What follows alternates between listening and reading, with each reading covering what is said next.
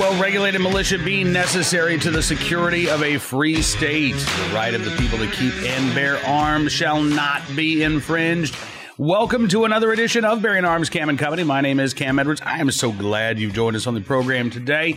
We've got a good show for you. We're going to be taking a little legislative look, a preview at what might be ahead for the future of constitutional carry. You know, we've seen 5 states this year adopt constitutional carry legislation that is, I think, really a huge step forward. The constitutional carry has been around, for hundreds of years. But in terms of being able to make progress, in terms of adding states to the list of those that do not require a permit before you can exercise your right to bear arms, I think this has probably been the most successful year in U.S. history, with 5 new states added. But there are still some big red states that have not yet joined the ranks of the constitutional carry states. In fact, probably the biggest one out there is the state of Florida.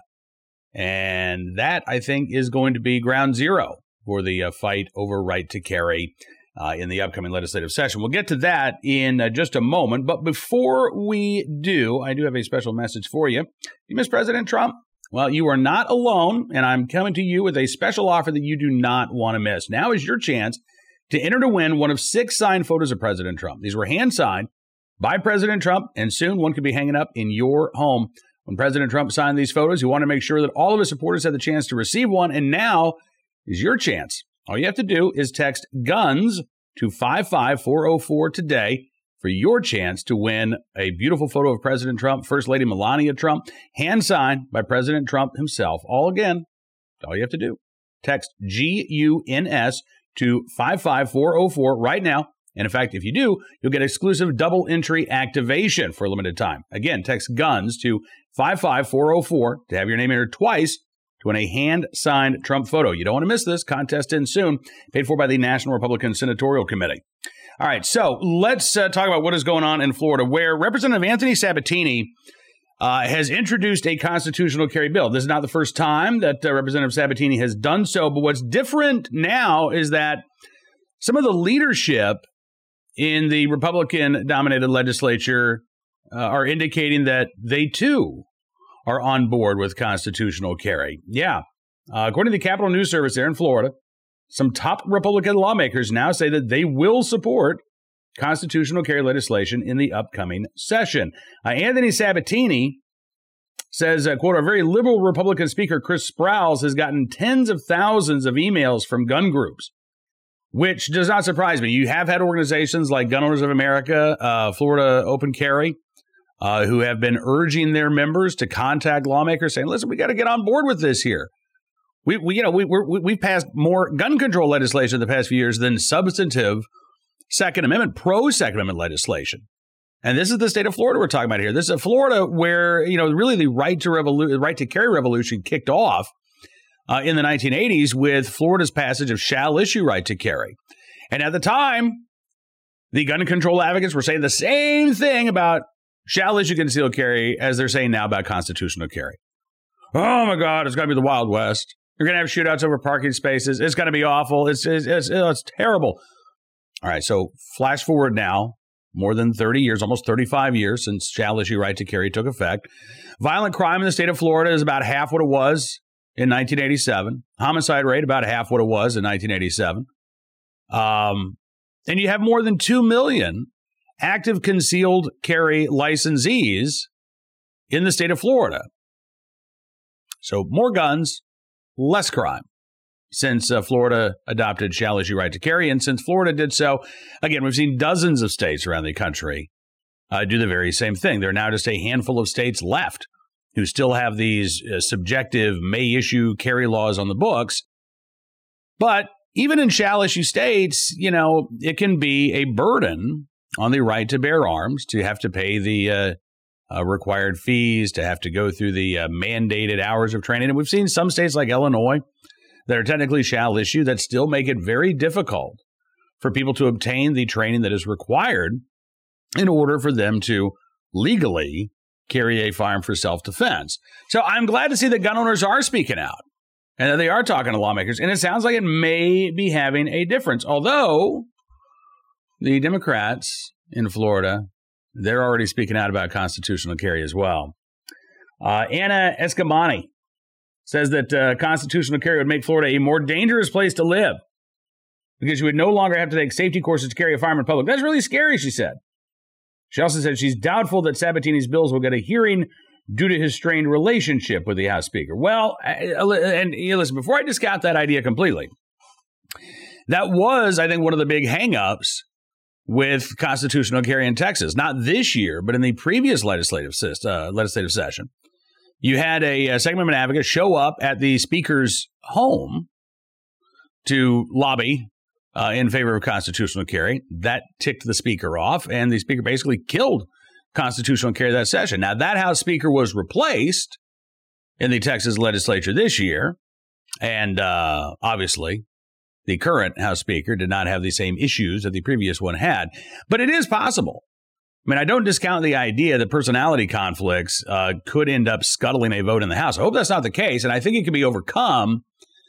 Again, if there is a clear political mandate on the part of Florida gun owners and Floridians in general to expand on the right to carry and to establish constitutional carry. Now, as for Representative Escamani's comment, we're going to have people running around carrying guns without training. You already have that in Florida right now. They're called criminals. They're the average criminal in the state of Florida does not possess a concealed carry license. Probably has very little formal firearms training. And they're still not going to be allowed to lawfully carry a firearm under constitutional carry. If you can't legally own a gun, you can't legally carry it. And we just talked yesterday on the program with Kevin Michalowski of the U.S. Concealed Carry Association about the hundreds, if not thousands of people in Fort Worth, Texas over the weekend for USCCA's Concealed Carry and Home Defense Expo who were lined up waiting to get training. Now, that's in a constitutional carry state. So if once constitutional carry becomes the law, all of a sudden the demand for training drops off a cliff. We would have seen that in the state of Texas. We're not seeing that. We're not seeing that at all. For the common sense reason that most people who choose to carry a firearm in self-defense want to be proficient with it. They want to be comfortable handling that firearm. They don't want to worry if they're going to shoot themselves or somebody else accidentally because they don't know what they're doing. So it's not a mandate that sends people to a training course. It's common sense, real common sense, not the gun control version of common sense. But while there may be some fireworks in the Florida House over constitutional carry, it is worth noting that in the Senate, the Senate Majority Leader, Debbie Mayfield, says, quote, "I support constitutional carry. That is one of the things that we will probably be looking at this session because it is important." That's big. That's really big. Florida GOP Chair, State Senator Joe Gruters, says he might support a constitutional carry bill, but he doesn't want to see, quote, "assault weapons openly carried on beaches." Okay. I mean, not that I think that's going to be a big issue, even if constitutional carry takes effect, but it's odd to me that would be Senator Gruters' first complaint. Well, yeah, I might sign on to this, but I don't want to see people openly carrying our rifles on beaches. What's interesting is that, so right now under Florida law, open carry is banned for the most part. You can openly carry, however, while you are fishing or hunting, and I believe while you're on your way to and from fishing and hunting. So it's entirely possible that somebody who wanted to make some sort of political point about open carry could already do so. I don't know if they could openly carry a rifle, but certainly they could openly carry a handgun onto a beach where fishing is allowed and say, I'm going fishing. We've actually seen some Second Amendment activists do that in Florida. They've, gone out in public. They've gone down to a fishing pier. They've been openly carrying. In some cases, they have faced questioning by police. I believe there might have even been an arrest with the charges ultimately dismissed after a lawsuit was filed. It is certainly an open issue, but I got to say, that's not my big concern. We have constitutional carry. People are going to be openly carrying rifles on the beaches. Probably not. Probably not. And if they are, they're probably going to be doing it to make some sort of political point. And if they're not, if they have evil intentions, well, guess what? They wouldn't be stopped right now simply because there's a law forbidding them from doing so. People with evil intentions, people who want to take innocent human lives, aren't thwarted because the law says, well, this is a gun-free zone. That doesn't work to stop violent criminals. But again, these are just a preview of the debates to come in the state of Florida over constitutional carry. I'm keeping my fingers crossed that the legislature does take an interest in constitutional carry. I know it's going to be an election year in the state of Florida, and maybe that's going to make some swing district Republicans, a little, no pun intended, gun shy about taking on a big Second Amendment issue like this. But I would encourage them to do so. And of course, I don't think the Supreme Court is going to come out and say that, all gun licensing regimes are unconstitutional with the New York carry case. I don't think we're going to get that result. But I do think that the court hopefully is going to come out with an opinion at some point next year, probably next May or June, that will bolster the arguments of those who point to the clear language of the Second Amendment to say, look, it protects the right to keep and it protects the right to bear. And when you infringe on the right to keep or the right to bear, that's a constitutional no-no. That's illegal. And I'm hopeful that we can make some progress, some continued progress in the state of Florida next year. All right, let's turn our attention now to today's Armed Citizen story, our good deed of the day, as well as our recidivist report. We'll start there with a story out of Alabama. You see the headline, Parole Board says Shoals shooting suspect's early release wasn't its decision. Brian Lansing Martin, 41 years old, accused of shooting 3 people, killing a police officer in Sheffield, Alabama. And according to WHNT, no stranger to the criminal justice system in the state of Alabama. He was sentenced to 10 years in prison after he pleaded guilty to killing his father over a alleged debt. But after serving just 3 years and 2 months of that 10-year sentence for murdering his dad, he was released from prison. And now again, accused of shooting 3 people, killing 2. And the Alabama Bureau of Pardon and Parole said, not our fault. Not our fault. Said Martin completed his sentence in 3 years. He was released from custody for good behavior. And he said that offenders are not supervised. This statement from the Bureau of Pardon and Parole said that offenders are not supervised by a probation or parole officer after ending their sentence. So Martin was never supervised. This was 2013, by the way, when he pleaded guilty to murdering his dad. So it hasn't even been 10 years. It's only been 8 years since that guilty plea was entered. But yet, Mr. Martin has been out of prison for quite some time. I have to say, I'm surprised that folks who get out after serving a murder sentence or serving a third of their sentence for murder, I'm surprised that they are not subject to probation or parole supervision after they get out of custody. But apparently in Alabama, that's not the case, which suggests maybe that there's some reform that's needed there in the state of Alabama, because a guy who should have been behind bars, clearly should have been behind bars. I question the 10-year sentence for murdering his dad, first of all, but whatever.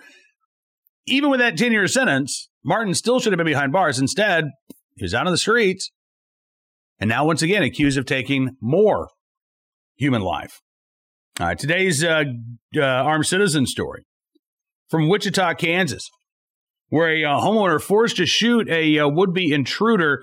Now, you see the graphic there on the screen. Homeowner shoots man smashing windows. That doesn't really tell the whole story, to be quite honest. Yeah, it started out with a guy smashing windows in a home, and a neighbor saw what was going on and said, yelled out, "Hey, don't do that."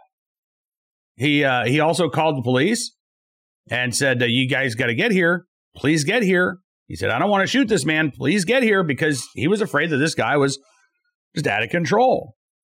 And after the homeowner warned this guy, "Hey, stop throwing stuff through my neighbor's windows," the guy then picked up a couple of bricks and threw them through the homeowner's window, then tried to crawl through the window. Allegedly told the homeowner that he was going to kill him. And the homeowner said, quote, "So unfortunately, I had to shoot him." When officers arrived, a short time later, they found the 40-year-old suspect wounded, took him to the hospital. At last report, he was reported to have, quote, critical injuries. The homeowner said he hopes the man survives, says, "I pray to God he survives and he makes it through and he gets the help that he needs and he doesn't try to come back over here or the same thing is going to happen." There you go. Finally today, our good deed of the day from the Lone Star State of Texas, where members of the Lacey Lakeview Police Department helped to deliver a baby into this world. Corporal Scott Dent says, "It's what's interesting about my job. You don't know. You never see anything twice. You don't know what's going to happen whenever you come in the next day." Yeah, I guess so. Corporal Dent and Officer Lajama got the call about a woman having some distress. They arrived on the scene just in time. Corporal Dent said, "I could hear screaming, and I told dispatch, I believe she's going into labor. We're probably going to have to start delivering this baby." And that's exactly what they did. They put on their gloves. They got to work. Corporal Dent says the true heroes here are the EMTs that came up. He said they were super respectful. They cared a lot about the little girl. Baby's grandmother, extremely thankful that the Lacey Lakeview police and first responders got there in time. She is the one who took the picture with the two officers there and her new granddaughter. Corporal Dent said it's a privilege to be there and to hear the baby crying, whenever it's born or she was born. This is beautiful, he said. It's awesome. It is indeed. Well, again, in the right place at the right time, willing and able to do the right thing, to welcome a new life into the world. Corporal Dent and Officer Lajama of the Lacey Lakeview, Texas Police Department, we thank you very much for your very good deed. That is going to do it for this edition of Bearing Arms Cam and Company. I want to thank you for being a part of the program as always. And don't forget, by the way, you can check out BearingArms.com for even more Second Amendment news and information. We've got stories right now about an ATF whistleblower speaking out about fraud and abuse within that agency. Also, Larry Keane of the National Shooting Sports Foundation and his warning about the Biden administration's new proposal for banking that would subject all of your transactions over $600 to IRS reporting, and how that might allow the government to have a pretty good idea about who's buying guns these days. Those stories and more, again, all to be found at BearingArms.com. If you like what you see, you can become a VIP member at BearingArms.com. All you have to do is just go to BearingArms.com/subscribe. Use the promo code GUNS, and you can get 25% off of your VIP membership. Not only will you be supporting the website and programs like this, but we will like to say thanks, and we'll do so by giving you exclusive content, analysis, news stories, things that you just won't get anywhere else. So it is our way of showing our support for you, because we really appreciate you showing your support for us. And we'll be back tomorrow with more of the latest Second Amendment news and information. But until then, be well, be safe, and be free.